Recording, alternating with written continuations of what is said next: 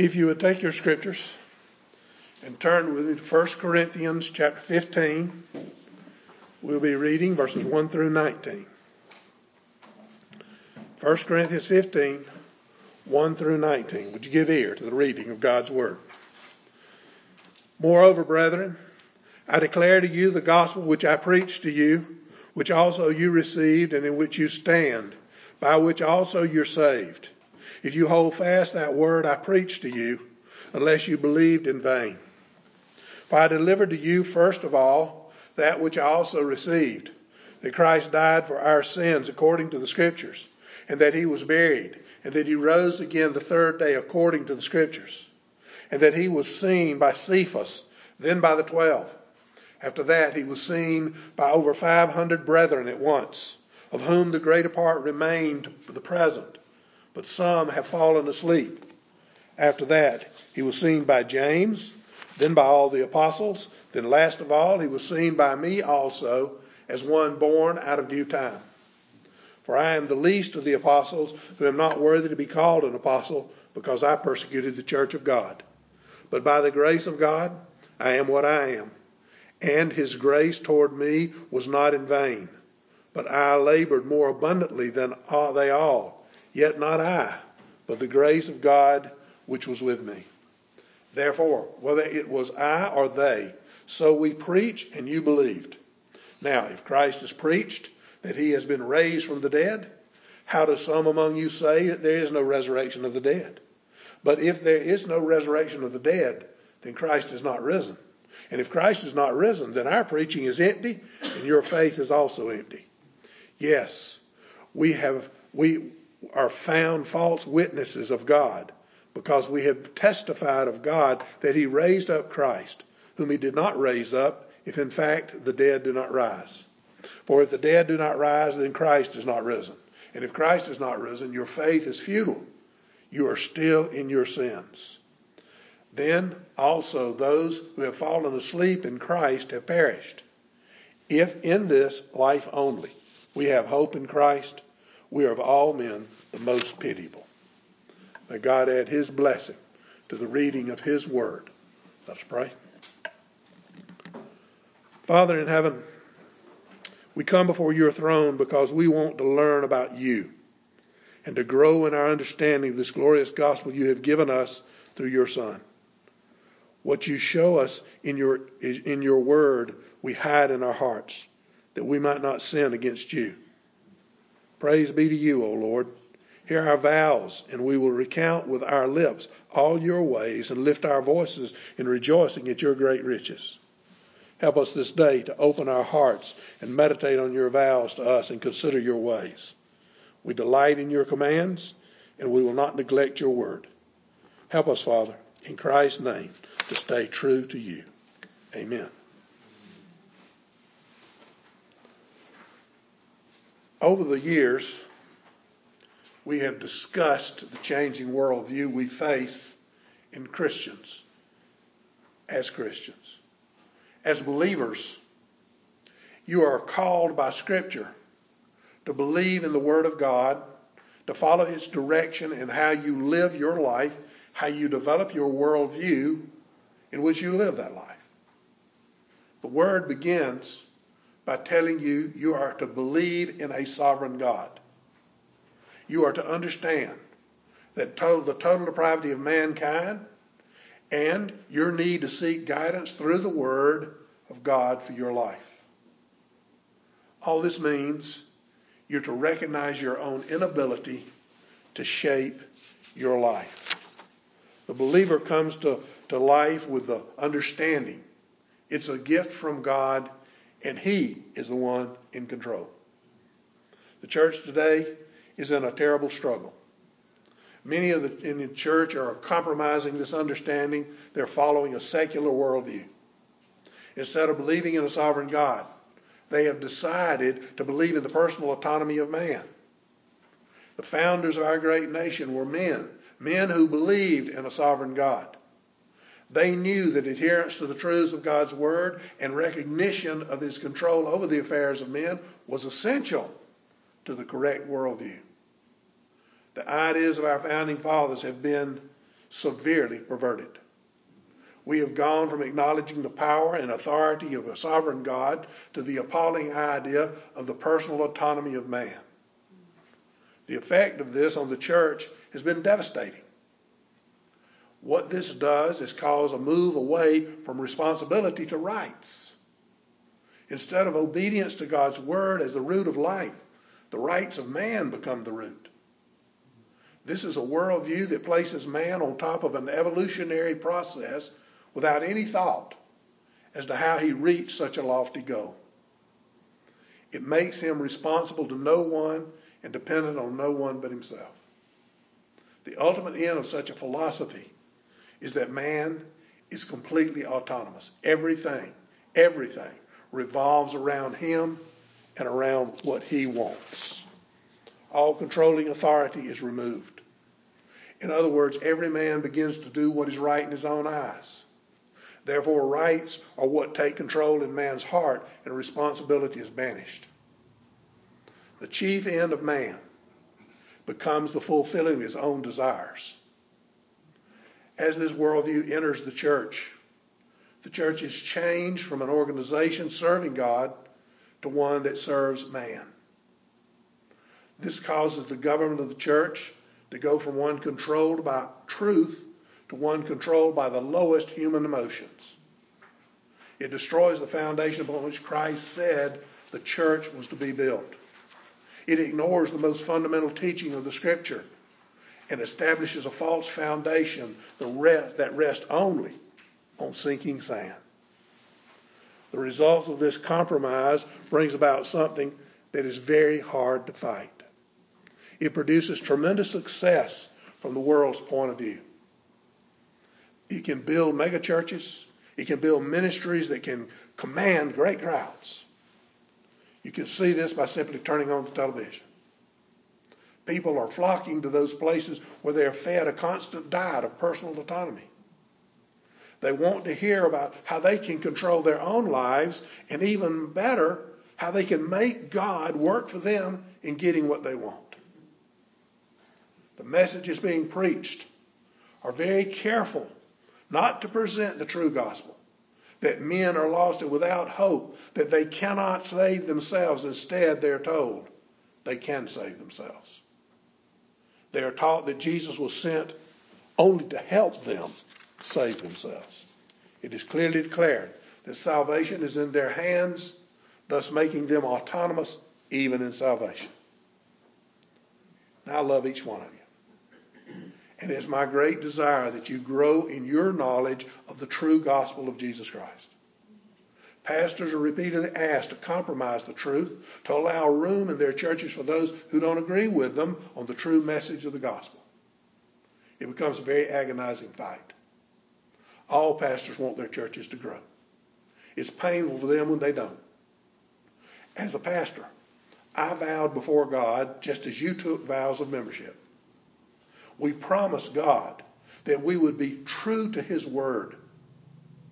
I promised that I believed and held to the understanding of the gospel found in the Westminster Confession of Faith. I must not violate that vow, just as you must not violate your vows of membership. To do so would be a rebellion against God and a denial of His grace. Ecclesiastes 5, verses 1 through 7, speaks of the importance of keeping vows. The preacher of Ecclesiastes says we're to guard our steps when we come to worship. He says it's important that we come to listen and not to offer sacrifices of fools. He makes it clear those who do this don't even know they're doing wrong. He tells us not to be quick to speak or hasty to utter anything before God. He says when you make a vow before God, be quick to pay it. Don't be the fool who makes a vow and then recants it. He says when you make a vow before God, just stand in that vow. Vows are important before God. Hold fast to your vows and be responsible. Our text this morning is verses 1 through 8, where the Apostle Paul declares the foundation of the gospel he presents. It is clearly grounded in the resurrection of Jesus Christ. Paul's message always made three things stand out. that Jesus lived the perfect life, died the atoning death, and won the resurrection victory. As Paul begins, he points out three very important things about where his gospel comes from. First, he points out he has received this message. Second, he underlines that every point in his message is according to the Scriptures. Third, he establishes the dangers of straying away from the truth of this message. What Paul received is called the gospel, a message reformed from what was hidden in the Old Testament. That the Messiah would come, that he would live the perfect life and die an atoning death. This was the gospel message that began in Genesis 3:15. We call it the reformed gospel. The word reform seems to cause some people problems. Well, it shouldn't. The message is simple. The gospel is God's work in the hearts of dead men. God reforms your darkened heart and makes it into a very new heart, a heart of light and of spiritual life. Verses 1 and 2. Moreover, brethren, I declare to you the gospel which I preached to you, which also you received, in which you stand, by which also you are saved, if you hold fast that word I preached to you, unless you believe in vain. Now I, just as the Apostle Paul, have come to you here at Whiteside to deliver to you that which I have received. It is the same message Paul preached. It is a reformed message. Reformed from the Old Testament, delivered in the New Testament. It says that God, through Jesus Christ, has completed the work required for the redemption of his people. He is now, through the proper preaching of that gospel, calling his people to come unto him. You must understand, Satan is not sitting idly by and watching this happen. He is actively seeking every way possible to compromise this message, to dumb it down, if you will. He has very successfully gotten a large part of the church to disdain doctrine. Use the word around them and they say, I don't need doctrine, I need application. What utter nonsense. Doctrine is the truth of God's word. It is what must be applied. How can you build a house without the materials needed to build it? Have you ever tried to build something without any raw materials at all? Well, that is what you're being asked to do without doctrine, to build a worldview without materials. My friends, if you're to stand firm in God's truth, you cannot avoid the study of his Scripture. It is only through his word, as given you in the Bible, that you can know his truth. I preach to you that which I have received. Where did I receive it? I received it from the study of the Scripture. Paul does not agree with this concept of application without doctrine. Look at verses 3 and 4. For I delivered to you first of all that which I also received, that Christ died for our sins according to the Scriptures, and that he was buried, and that he rose again the third day according to the Scriptures. He says he has given them the gospel he received. He received it according to the Scriptures. We, as a Reformed church, believe in the whole counsel of the Scripture. We don't break the word up into sections and say this section or that section has no application to us. We don't say part of it was written to somebody else and has no meaning for us. We believe in the total sufficiency of God's word. This is a doctrine that teaches us to search the word for the answers to all of our concerns. To ask of God through his word for the things that can make our lives better and more abundant. It is a trust in our sovereign God and the plan he has revealed to us in the Scripture. We understand from 2 Timothy 3, 14 through 17, Paul tells us to continue with what we have learned and have become convinced of. You know those who have taught you what they have taught from the Holy Scriptures. You know those Scriptures are able to make you wise unto salvation, and that salvation comes through faith in Jesus Christ and in Jesus Christ alone. The apostle lays out how we got these scriptures in verses 16, 17. Now I'm reading from the NIV here. Scripture is God-breathed and is useful for teaching, rebuking, correcting, and training in righteousness, so that the man of God may be thoroughly equipped for every good work. We believe that the Scripture is able to make one wise. So wise that you can see your sin and recognize you have need of a Savior. Wise enough to see that salvation comes from a sovereign God and not by your own actions. Wise enough to understand that the only Savior is Jesus Christ and that all of God's revelation is pointing you to Him. Paul tells you right here, all Scripture is God-breathed is useful for teaching. The word used for teaching here is indicative of education. The doctrine used as the truths of God's word comes from the Greek word didasko, which means to teach. I ask you, if God uses that word, why should you be afraid of it? When people don't know and understand the teaching or doctrine of Scripture, your responsibility is clearly laid out in the Great Commission. What does it tell us we're supposed to do? You're to teach them to obey everything God commanded in the Scriptures. Doctrine is the truth of God's word, and you're to teach it. He continues, you are to use this truth. You're to use it to teach, to rebuke, which is another bad word in many people's eyes. The world says if you rebuke someone, it might hurt their self-image. So what? Let's not tell anyone the truth. Let's not tell anyone they're wrong. I heard an interview with Joel Osteen. You may know that name. He's a television preacher that has a monstrous church in Texas. I see him on TV every now and then. And in the church is a refurbished basketball center. And it holds more than 50,000 people, and it always seems to be full. In the interview, Mr. Osteen said he never talks about sin. Sin, according to him, is not good for people to hear. It might make them feel bad, so he never mentions it.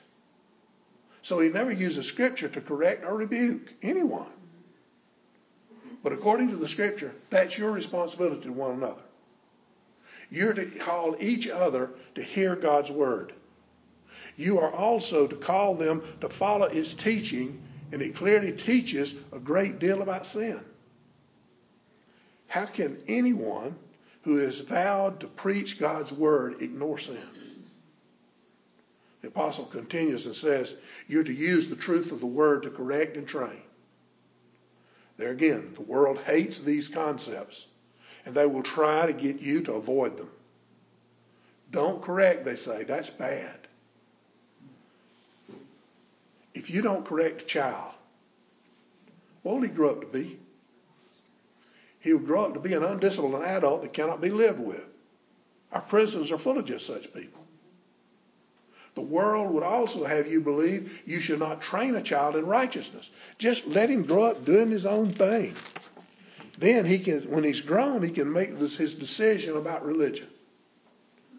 Now, I heard Bill Maher on TV saying this exact thing.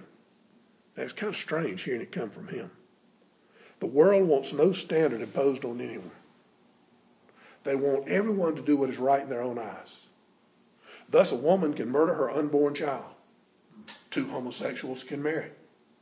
And, as we have so tragically seen lately, a person who feels mistreated by society can go out and riot and destroy property and even kill innocent people as an act of retribution. Why does God tell you to use the word for these things? Doctrine, rebuking, correcting, and training. He does that so that the man of God may be thoroughly equipped for every good work. If you're to train and equip the saints of God, you cannot be afraid of the words that the unsaved use to describe what you are. I'm a Calvinist. I'm a Presbyterian. I'm Reformed. I believe in the true gospel of Jesus Christ as it is formed in the Word of God. That is what makes me all of the above. I am reformed from a life of sin to a life of holiness. I am reformed from a spiritually dead man to a new creature in Christ. I will not act ashamed of what I am or of the one who made me. I will not throw out the word doctrine simply because some are offended by it. They aren't offended by the word. They're offended by what that word stands for. We are told in Ephesians 6, verse 11 and then verse 13. Put on the whole armor of God, that you may be able to stand against the wiles of the devil. Therefore, take up the whole armor of God, that you may be able to withstand in the evil day, and having done all to stand. What's the main point here? He calls you to stand firm. I want to see Whiteside Presbyterian Church stand firm. If we hold to the whole counsel of God's Word, if we believe the gospel according to the Scriptures, then let's not turn away from it. Let's rise up and loudly declare our position and challenge all those that walk through these doors to join us in that stand. I would ask you, for myself, for every other pastor you know, the same thing Paul asked of the Ephesians in 6:19 through 20, again from the NIV. Pray also for me, that whenever I open my mouth, words may be given me, so that I will fearlessly make known the mystery of the gospel, for which I am an ambassador in chains. I pray that I may declare it fearlessly as I should. Know this, pastors need your help and support. Being a pastor is not easy. No other job requires the same faithfulness and perseverance. There is nothing that compares with the pressure and responsibility of preaching the true gospel of Jesus Christ. That same pressure and responsibility to some degree belongs to each member of the church. How can you as a church member move forward in the truth of the gospel if you don't stand together as a church body and declare your intentions to stand firm?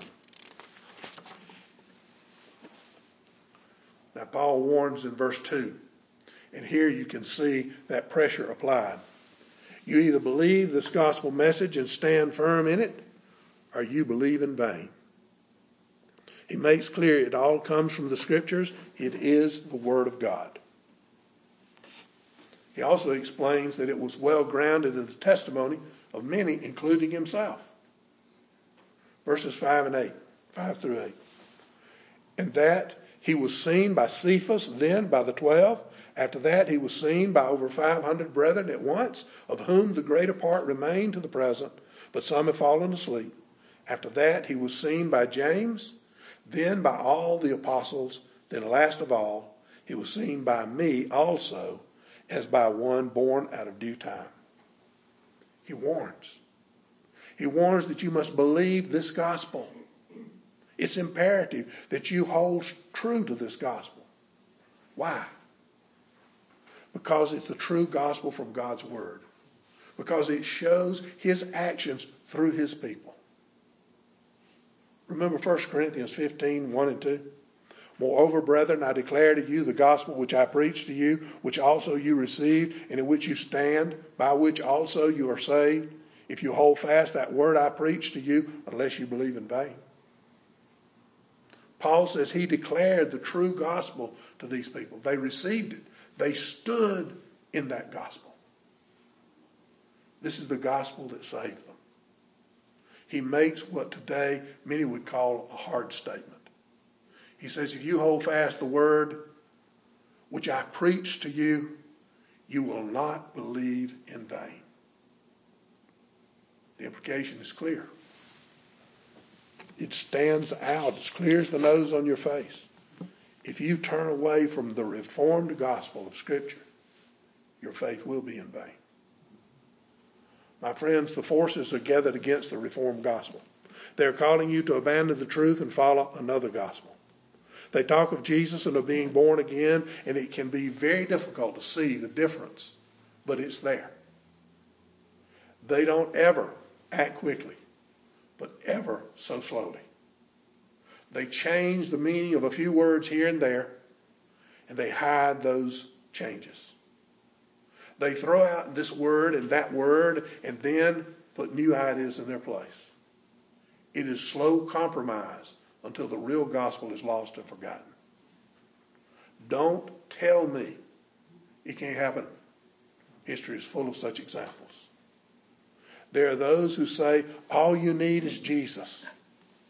The implication being, don't bother me with doctrine. We're living in just such an era today. The truth has been gradually replaced with the imaginations of men. Men don't want to hear the truth. They'd rather have their ears tickled. They want to think they can manipulate God and tell him how it's going to be.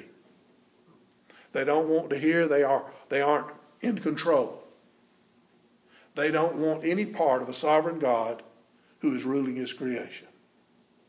So what are they doing? Trying to dumb down the church? Trying to make us all morons that can't think about deep things of God? I refuse this direction. God's word uses many words I don't understand until I look them up and study. That's what God has called his people to do. I ask you, please join me in making this a church that has high expectations of God, of God's people. That we will study and strive to grow in our understanding. That we will join together in prayer and thanksgiving before God regularly. A church that will take pride in its Reformed heritage and will go forth witnessing to others the truths of God's Word. The truths you need to be telling others are simple. You need to tell them they're sinners, you who have fallen from God's grace. They then tell them they were created to be the crown of God's creation. But because of sin, they have fallen into a totally unacceptable place before God, unworthy of his attention. Tell them of Jesus Christ and how he came down from heaven to do for them what they could not do for themselves. He came to live the perfect life, die the atoning death, and win the resurrection victory they needed in order to be restored to that wonderful place God made them to fill. This is the true gospel of Scripture. No other gospel can change hearts and lives. It is a gospel that declares God's grace and mercy. A gospel that places God ahead of men and makes men dependent on him alone. It is a gospel that says you are unworthy of salvation in yourself and unable to save yourself. It is a gospel that rewards humility and turns away from pride. It is a gospel that reforms the sinner into a saint by the power of God and of God alone.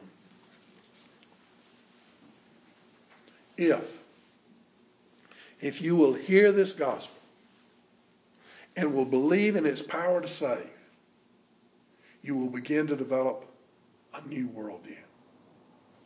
A worldview that says there is a sovereign God who is in control of all things. A worldview that will cause you to look at others and see their needs. A worldview that will put those needs ahead of your own and will focus your attention on how you can be a better citizen of this world and of heaven. Dear people, if men would take up this new worldview, imagine how our world would change. A world where men viewed the needs of others as more important than their own rights. It almost sounds like heaven, and rightly so. God calls his people to come and gather in his name under the protection of his wings. The only way you can find that place of protection is through the study and belief of God's word and the truths it teaches. I beg you, do not believe in vain by denying the truths of God's word.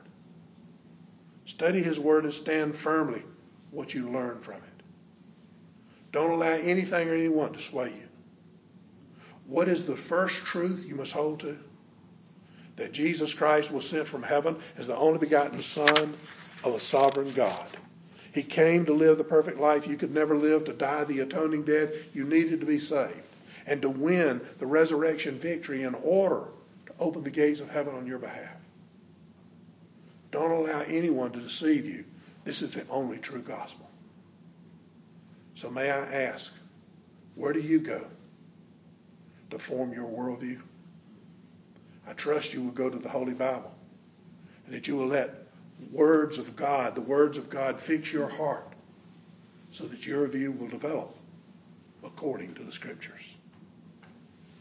Let's pray.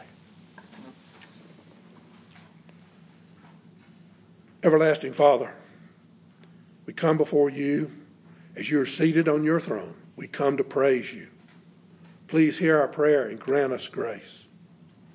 We know you're the Creator and we owe to you everything. Help us as we study your word to grow in our understanding that you are the sovereign Lord.